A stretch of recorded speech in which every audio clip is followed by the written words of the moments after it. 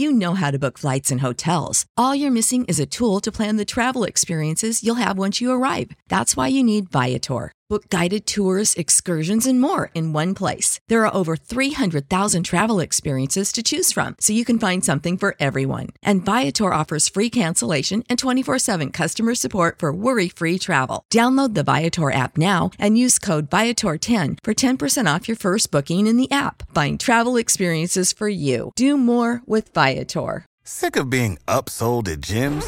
My guy, you're currently a base member? For $90 more, I can upgrade you to our Shred membership. For $130 more, you'll be a Swole member. And for just $300 more, you'll reach Sweat Platinum. At Planet Fitness, you'll get energy without the upsell. Never pushy, always free fitness training and equipment for every workout. It's fitness that fits your budget. Join Planet Fitness for just $1 down and $10 a month. Cancel anytime. Deal ends Friday, May 10th. See Home Club for details.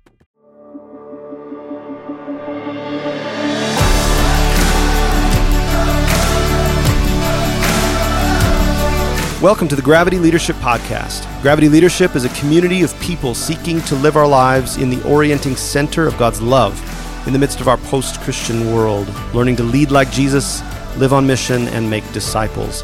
In nature, gravity is the phenomenon that brings stuff together, objects as small as atoms and quarks and as large as stars and galaxies. We believe the gravity of the Christian life is the love of God revealed in Jesus Christ. The Gravity Leadership Podcast is curated conversations on what it looks like to practically orient our lives and our leadership in the love of Christ, the gravity that holds everything together.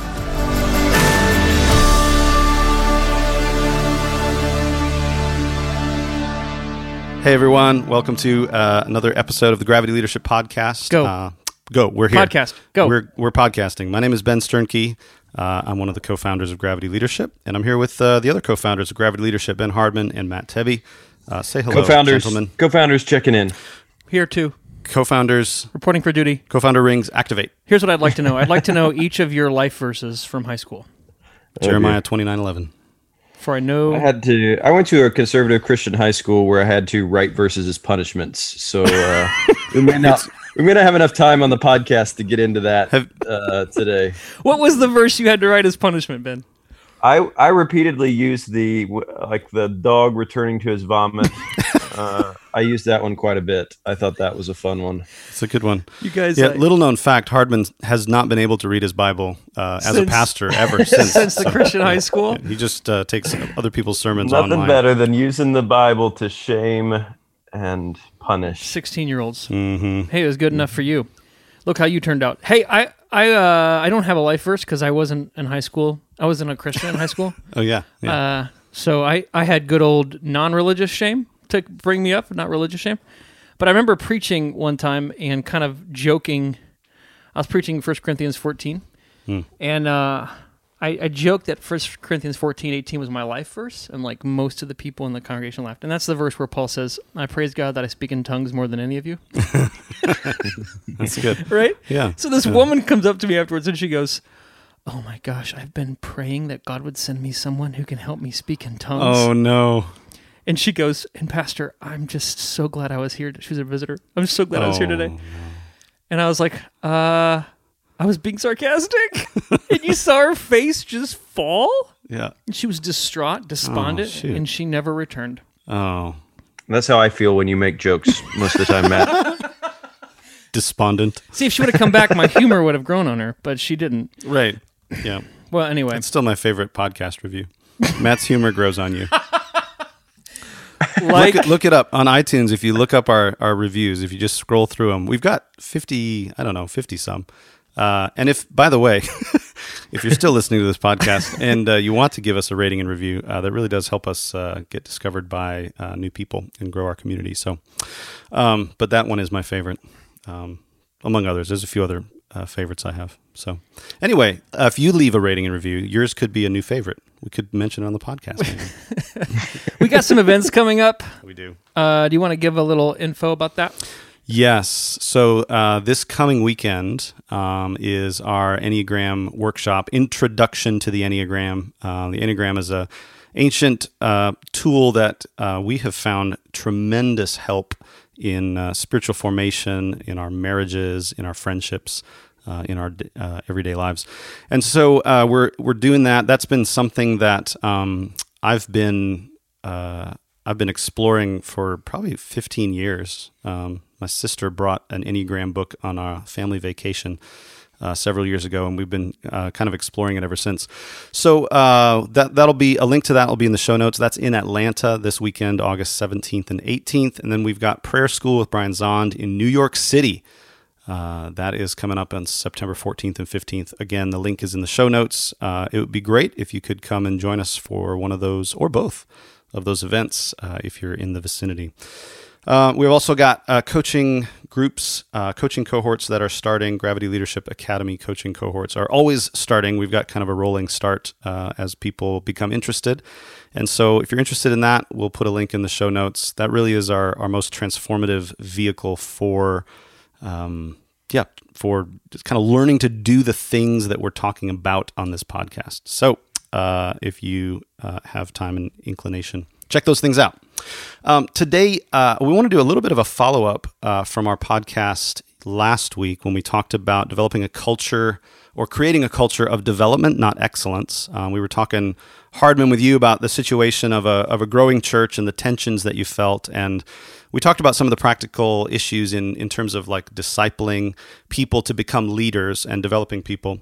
And we got a comment from Eric on the last episode that I think brought up, you guys can go read it if you'd like. It's I'm not going to read the whole comment, but it brought up an interesting issue, I think, because... Wait, are you telling me to go read it? Are you telling our listeners? Our listeners, yeah. Oh, the comment is on our... The comment is on the the podcast episode, yeah, which we'll link to that in the show notes as well. Great. But it's, or, you could just go... I'm going to read it too, because I want to know what we're talking about. Yeah, that'd be good. That'd be good to be up to speed. But anyway, the issue that Eric brought up was to say, hey, I'm assuming you're not talking about this, but what's the difference between developing someone as a disciple of Jesus into their gifting and their calling and trying to clone yourself, trying to basically create a copy of yourself when it comes to discipleship? And so I think some of the metaphors we've used for this, like reproduction, sometimes we talk about replicating ourselves, can probably indicate some of those issues. But I think I thought it'd be worth talking about and just saying, like, well, what is the difference between cloning and discipleship? What's the difference between development and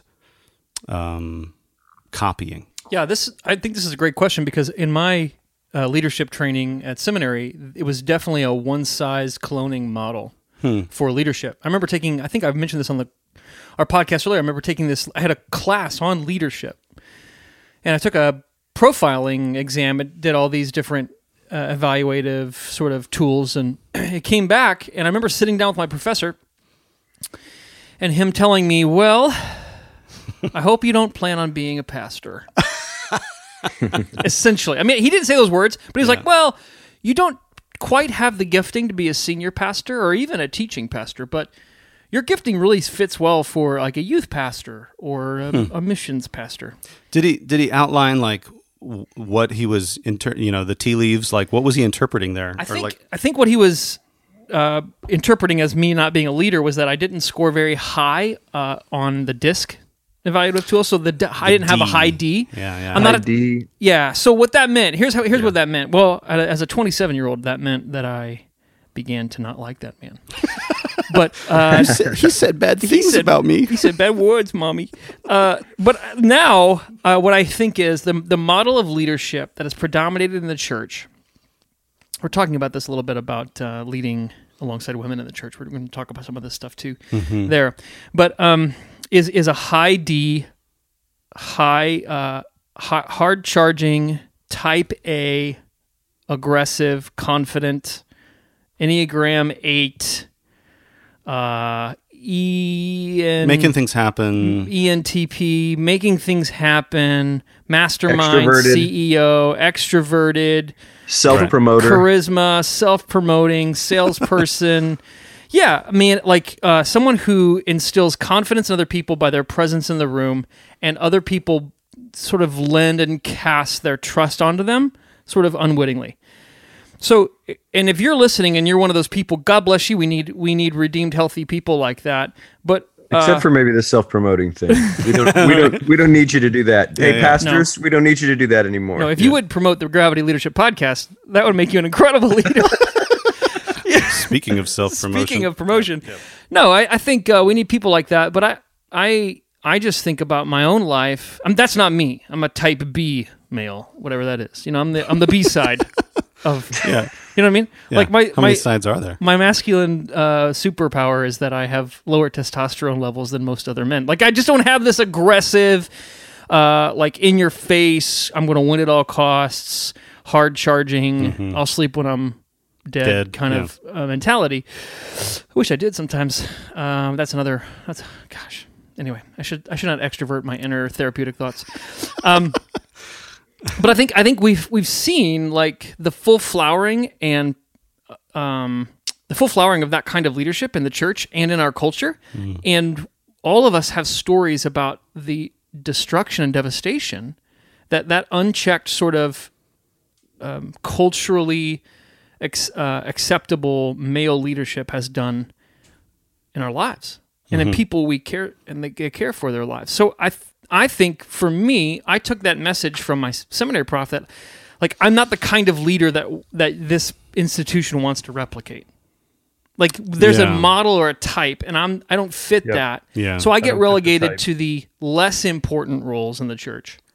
Right. There's a hierarchy. Yeah. Like you can't be a senior pastor or even a teaching pastor. I mean, I noticed that was how you said that. Literally. Even. You probably can't even be. Right. Yeah, but you went down to the third rung on the ladder, which is youth pastor. You can be a discipleship guy. Right. Spiritual groups. You'd be a groups pastor. How about that? Guy. You can visit people in the hospital. Yeah. So one of the issues there is that we have this preconceived notion of what we're looking for in a leader and what it might mean to sort of replicate that kind of leader as the kind of leader we are.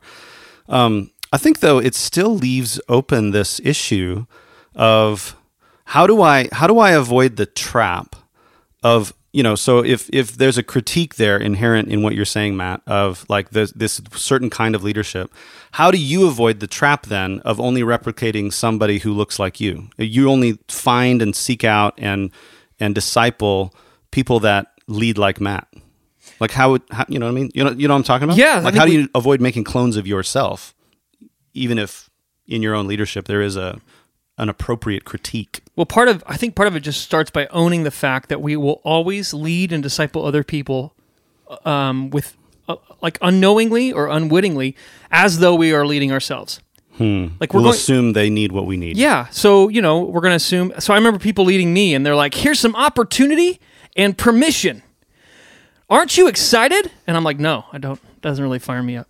Right. And other people are like, I'm going to tell you everything wrong with everything that's happening now. Are you ready to go? And I'm like, yeah, totally. like you. I'm nice and sad and angry. I'm ready to work. You know what I mean? Yeah. And so I think it starts with having a way of actually encountering people as they are, not as you are, and giving them what they need to grow and flourish. And be empowered. Yeah. Right? So this is what keeps us from replicating minions, like little mini-me's, and rather we can actually empower and release disciples who don't have to become who we are, but can become who they are. Yeah. Yeah. So the trap here, just to make it clear, I think the trap is that we can unwittingly end up creating or attempting to create little clones of ourselves. And sometimes that's like an unwitting, like, oh, I had no idea I was even doing this. But I think also the other thing, and we touched on this right at the end of the last podcast, Hardman, I think you had mentioned something about this. But part of it is like, I think sometimes our desire to make disciples or replicate ourselves is kind of rooted in this almost like narcissistic desire to extend myself into the world. Like I want to have, like some of the code words for this, not that it's always bad to say this, but some code words for this are like greater impact. Like sometimes what we mean when we say, I want to have greater impact is like, I wish there was more of me to like impact the world. I want to colonize my domain. Yeah. What's that Michael Keaton movie from back in the day where there's like Multiplicity? Oh yeah. Yeah, come on. That's what we're so I want That's more exactly me's. what I want. That's exactly what we're talking Right. about. Yeah. Multiplicity. Where there's just more of there's clones of me running around so that I can do more work, so I can have greater impact, so I can sort of extend my self, capital S, so we're not into the world. Yeah, we're not saying we want to extend. We want to recruit people that will execute our will and manage our agendas for us in the way that we would. Right. That's not what we're talking about. No. That's not. That. It is a trap that I think we can fall into. I think honestly, it's the reason that some people are excited about disciple making. Yikes. But that's not what we're talking about. Wait, say more about that. Yeah. Why do you think people are? Why do you think that? Well, I see the way that some people, no names named, but like they see the way that some people talk about disciple making, and what I see in the sort of the way that they talk about it and the methods that they're using and all of that kind of stuff. What I see is just the desire to kind of create more people who think and perceive the world like I do, so that I can have greater impact. Like the belief is in my vision, the thing that I want to accomplish, and I get excited about disciple making because I think it means I can sort of colonize is a good word. Like I can sort of bring people into this orbit, and then sort of live out my dreams through their energy. Does that make sense? Yeah. If discipleship is not about empowering others to become who God has called them to be, then it's not discipleship. And so it's a laying down of our own power and strength so that we can lift up others to become. But there does need to be an acknowledgement that for me, we have so many grids and diagnostics, like Matt just named, the Enneagram, Myers-Briggs. We've got all these different ways of self-assessing and becoming more self-aware. And we do have to be honest and real that it's probably easier for me to disciple someone that is around the same age as me, someone that's probably a father of kids that are, younger kids, somebody that is an introverted apostle or prophet, like somebody who likes sports. Like that's more fun for me to disciple people that are like me. Like right. I like people that are like me. Yeah. And in fact, I think a lot of times in church planning, what you see pastors that only attract people that are like them. I think our strength becomes when we're not pastoring people that are like us or discipling people that are like us, but we're learning to disciple and pastor people who are completely different than us to become who Christ has called them to be. Yeah. And we're helping them accomplish the kingdom dreams that the Father's given them rather than simply calling them to our dreams. Yeah. So the template in the church is that there's one guy who's allowed to dream, and he stands up in front of the church and says, here's 50 ways that you can accomplish my kingdom dream, rather than looking at your community and saying to them, every single one of you is the priesthood of all believers. All of you have kingdom dreams for your life and for your ministry and for your daily life. There's a reason why you live in the neighborhood you live. There's a reason you live in the context that you live in. There's a reason why you're a pastor or a shepherd or a prophet or an apostle or whatever you are. And I want to come alongside of you and help you accomplish the dreams that Christ has given you. And so the church becomes a place of equipping, not a place of pushing out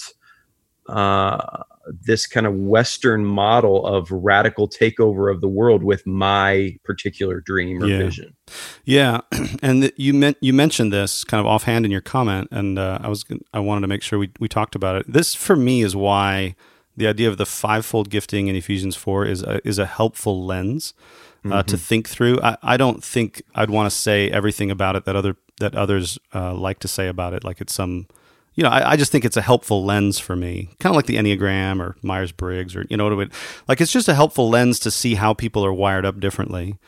And it can be a helpful way for us to begin to notice people in our congregation who are gifted in different ways than we are. But that doesn't mean they're sort of not called as a leader. It means they're called to lead in a different way. And so for us, it's been a really helpful lens to say, okay, how am I gifted? So what is my lens? What's my perspective? And you were talking about this, Matt, when you were saying like, owning that I have a perspective is kind of the first part of it. Realizing that I have a gifting and something that I'm a perspective that I come from is part of that process of kind of working through that, and then beginning to sort of notice in my congregation who are the people here that are that are gifted in different ways than I am, and is there a way for me to intentionally call them into discipleship, into development, into saying like, hey, part of what this church needs is your energy, your gifting as a pastor or a shepherd or an evangelist or whatever the gifting might be. Yeah, and we're running into that. I mentioned the College of Preachers last time, and there's a lot of people who don't have my style, my way of preaching, right? Mm-hmm. And they have different strengths, different weaknesses. And so the temptation for me is to simply take the way that I do it, presume it's the best way or the right way, and then try to squeeze people into sort of the Matt mold. Yeah. And then some people who are like me, that'll be easier. Some people who aren't will feel like they can never measure up or can't do it as well, right? Yeah. So for me, every week on the call, it isn't just evaluating a message and helping people craft a new one, but it's really discerning as a leader, what's the Holy Spirit's voice in this person? Mm-hmm. Like, how has God created them in His image to bear that and to demonstrate that image as they proclaim the good news? And that's for me, it's not, there's no knowledge. There's no book I read and then just go apply it to this thing. But there's a really just like in the discerning with the Holy Spirit, trying to be wise, like in fear and trembling, working that out with this group of people. Yeah. Good. And it's not to say that you don't give them any framework. We do have a template for this. We have a framework. We have things to think about as you're preparing your sermon. So I think that's where the tension comes in, is we do need to, like, people learn through imitation. And so there is a sense in which we've got to call people into saying, hey, try it like I do it. But not stylistically like I do it, but more like, hey, theologically, here's some important things about this, and it is true. You work that out as you go. There's no other way. Like you don't get it perfect by like studying it for a year and then trying it. You perfect it as you go. You work it out as you make mistakes and as you cultivate the kind of relationship with people that you're investing in, that they can call you on that. Like they can tell you, hey, I feel like I can never measure up with you. Like, and then you can have a conversation and say, okay, well, what's going on there? Like, maybe I am trying to squeeze you into something that you're not supposed to be squeezed into. Are we doing this now? Are we having this conversation now? No, this isn't a real. This isn't about me? I don't feel like I. No? Yeah, that's not me. Yeah, that's saying, for example. Matt, stop trying to be like Ben. I feel like though when you're young, you don't, as particularly in preaching, you don't know your voice. Right. And you don't know necessarily how to lead. And so you do sometimes need an example that is in front of you that you can imitate. Yeah. And so there is a fine line between saying it's okay to imitate me for a while. That's how I learned how to preach, truthfully, is I just preached other people's sermons. When I just tried to sound like guys that I liked that preached. Mm-hmm. I tried to sound like my senior pastor who was leading me. And then what happened was, along the way, I don't know, I got my 10,000 hours or whatever that principle is. And I started to find my own voice in this and figure out who I was and how to do it. Yeah. And so there's a fine line between, it's okay to call some people to imitation in some areas, particularly when they don't have a level of competency in it or when they're growing in their competency in it.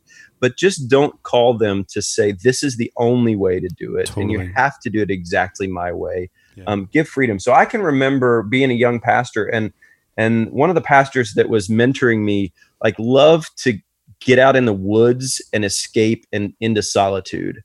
And he kept forcing me, I guess forcing me as much as somebody else could. Like, here's what you got to do. You got to take a day off and you got to go to a cabin in the woods by yourself. And there's no power at the cabin. And I went, and like, it was the worst experience of my life. And I think I went and watched a movie like 3 hours into it and felt shame and guilt because I wasn't able to sit in the woods and camp. Yeah.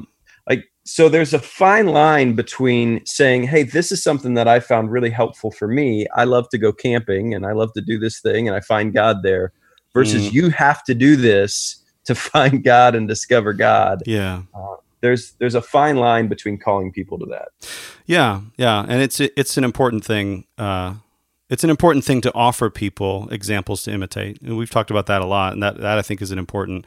I mean, the relationship for discipleship to parenting. I mean, it's explicit in the scriptures, right? But I also think it's really, really helpful for us to keep that in mind when we're thinking about how we make disciples, because just like there is, in the church, as we've been talking about, this temptation to sort of colonize people, to make them into clones of myself so I can extend myself into the world, there's a kind of parenting that attempts to do that as well, right? Where we attempt to live out our dreams, our sports dreams. Like, we notice our kid is good at soccer and we're like, oh, this is going to be great. Everything I didn't get to do, I'm going to live out through my kid, put all this pressure on him to like be the person that I wish I could have been. I mean, we hear examples of this all the time. And I think it's the same way in discipleship. So just to kind of synthesize and summarize some of these things. Number one, we're talking about like, how do I prevent myself from colonizing and cloning, attempting to clone myself as I'm making disciples. Number one, really do your work. You really have to be aware of that temptation, and it is in all of us. It's not like there's really bad leaders out there who are narcissistic. We all have a tendency to want to sort of, do the multiplicity thing. Yeah, what God wants to do through you, He will first do in you. This comes back to our axiom. Yeah, there is no shortcut to your own work. Yeah, you can't lead around a vacuous, a heart that's full of ambition, that's full of needing approval. Yeah, that will come out in the way you relate to others, whether you want it to or not. Yes, right. So you can't collect a bunch of skills about making disciples and not actually just do your work. Like, a really big part of it is do your work. Yeah. So number one, do your work. Number two, I'll just say this. Yeah. I think this is why Peter is the rock on whom the church is built, because he is the one in the New Testament who does the most work. He does. Because he's so willing to look foolish in front of Jesus and the rest of his posse. and over and over again. Yeah, that'd be a good thing to explore, maybe on the podcast. Yeah, at some point next time. A mental note. So that's the first thing. Do your work. Second thing is make sure you're aware. And use the fivefold as a lens or some other lens. That's fine, but make sure you're aware that you're coming at this from a certain perspective, and be intentional to call people who are not like you into investment and discipleship and development.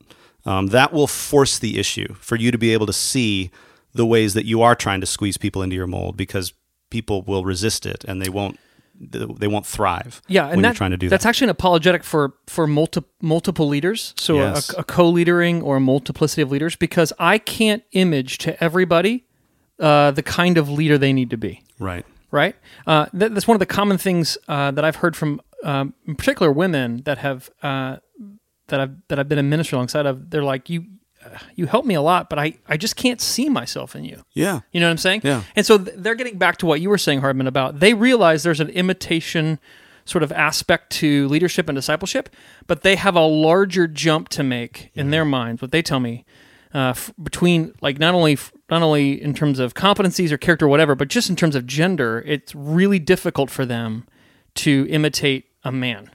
Yeah. Yeah. Yeah. Yeah, good. So first thing, do your work. Second thing, make sure you're discipling people who are not like you. That'll bring up the right kinds of issues. Multiple leaders helps here, a multiplicity of leaders. The third thing I'm hearing is helping people go beyond just imitating you, which is oftentimes an important prerequisite, into innovating or incarnating is a word I like there. Where they're actually able to, in flesh, become the person that God's called them to be with the gifts that God's given them, right? So make room for that. Don't assume that everybody's going to look like you. And I think that there's a fourth thing here that, like, remember that the goal of discipleship is apostleship. Like, Jesus was developing his disciples into people who could go to various places, and not all the apostles went to the same place, and not all the apostles did the same kinds of things, some of them stayed in Jerusalem, others, like the Apostle Paul, went all over the place. And so there's different giftings, there's different callings. Don't hold on to people assuming, hey, I invested in you, now you need to pay me back by just being part of my ministry forever. Ugh. Assume that part of what God will do is call them into things that may not involve you. Yeah, it's great, Ben. Sending is success. Yeah. And all of us are trying to create a coaching tree per se, like a college coach or an NBA coach who's got a group of people that have served under them and then go off and become their own head coaches or do their own thing. That's success. That's winning, is sending. Yes. Yeah, good. All right. Well, I think that's probably good for today. I want to read this quote I thought of as I was thinking about this. This is from a book on parenting, actually, by a guy named Andrew Solomon. I think that gets to the heart of what we're talking about here. In this book, it's called Far From the Tree. In this book, he says this: "There is no such thing as reproduction. When two people decide to have a baby, they engage in an act of production. In the subconscious fantasies that make conception look so alluring, it is often ourselves that we would like to see live forever, not someone with a personality of his own." So just like I think parenting, there's an allure of trying to live forever through parenting. I think discipleship can be the same way. So it's one more call for us to just do our work. That's what Westworld's all about, trying to live forever. But that's another podcast. It is another podcast, but you're right. That's what that's all about. Well, guys, good work. We did it. I praise God that I speak in tongues more than any of you. And I'm glad God has a plan for my life. Hey, I will not be like a dog returning to his owner. That's good. Speaking of things that don't taste like vomit, we appreciate you listening to our podcast, yes. Returning week after week. You can always email us, podcast@gravityleadership.com. Obviously, we take comments and emails seriously to heart. We love to interact. We hope to see you at one of our upcoming events. If not, we'll see you back here next Tuesday. Bye.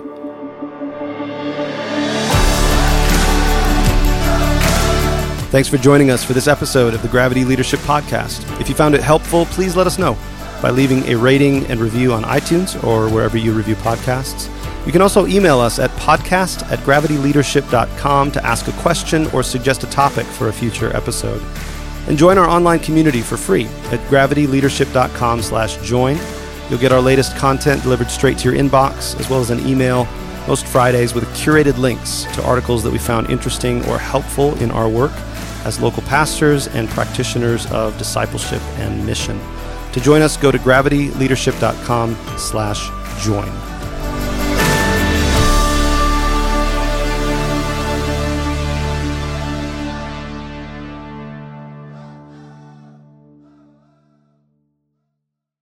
You know how to book flights and hotels. All you're missing is a tool to plan the travel experiences you'll have once you arrive. That's why you need Viator. Book guided tours, excursions, and more in one place. There are over 300,000 travel experiences to choose from, so you can find something for everyone. And Viator offers free cancellation and 24/7 customer support for worry-free travel. Download the Viator app now and use code Viator10 for 10% off your first booking in the app. Find travel experiences for you. Do more with Viator. Sick of being upsold at gyms?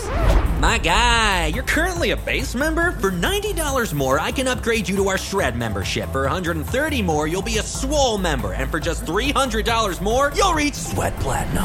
At Planet Fitness, you'll get energy without the upsell. Never pushy, always free fitness training and equipment for every workout. It's fitness that fits your budget. Join Planet Fitness for just $1 down and $10 a month. Cancel anytime. Deal ends Friday, May 10th. See Home Club for details.